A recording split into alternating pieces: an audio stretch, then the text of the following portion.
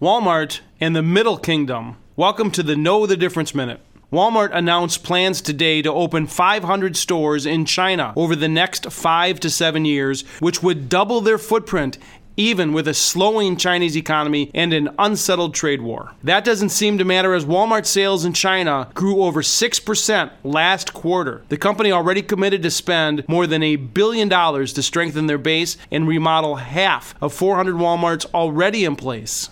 Like the U.S., Walmart points to two key drivers for growth in China, and number one is groceries. The other is online, where they partner with China's second largest e-commerce company, JD.com. 25% of Chinese Walmart stores serve as warehouses for JD.com. It's not a cakewalk. In China, everyone does battle with Alibaba, a company that also wants to tap into what will be the world's largest grocery market by 2023. I'm Dave Spanel from Annex Wealth Management, and that's your Know the Difference Minute.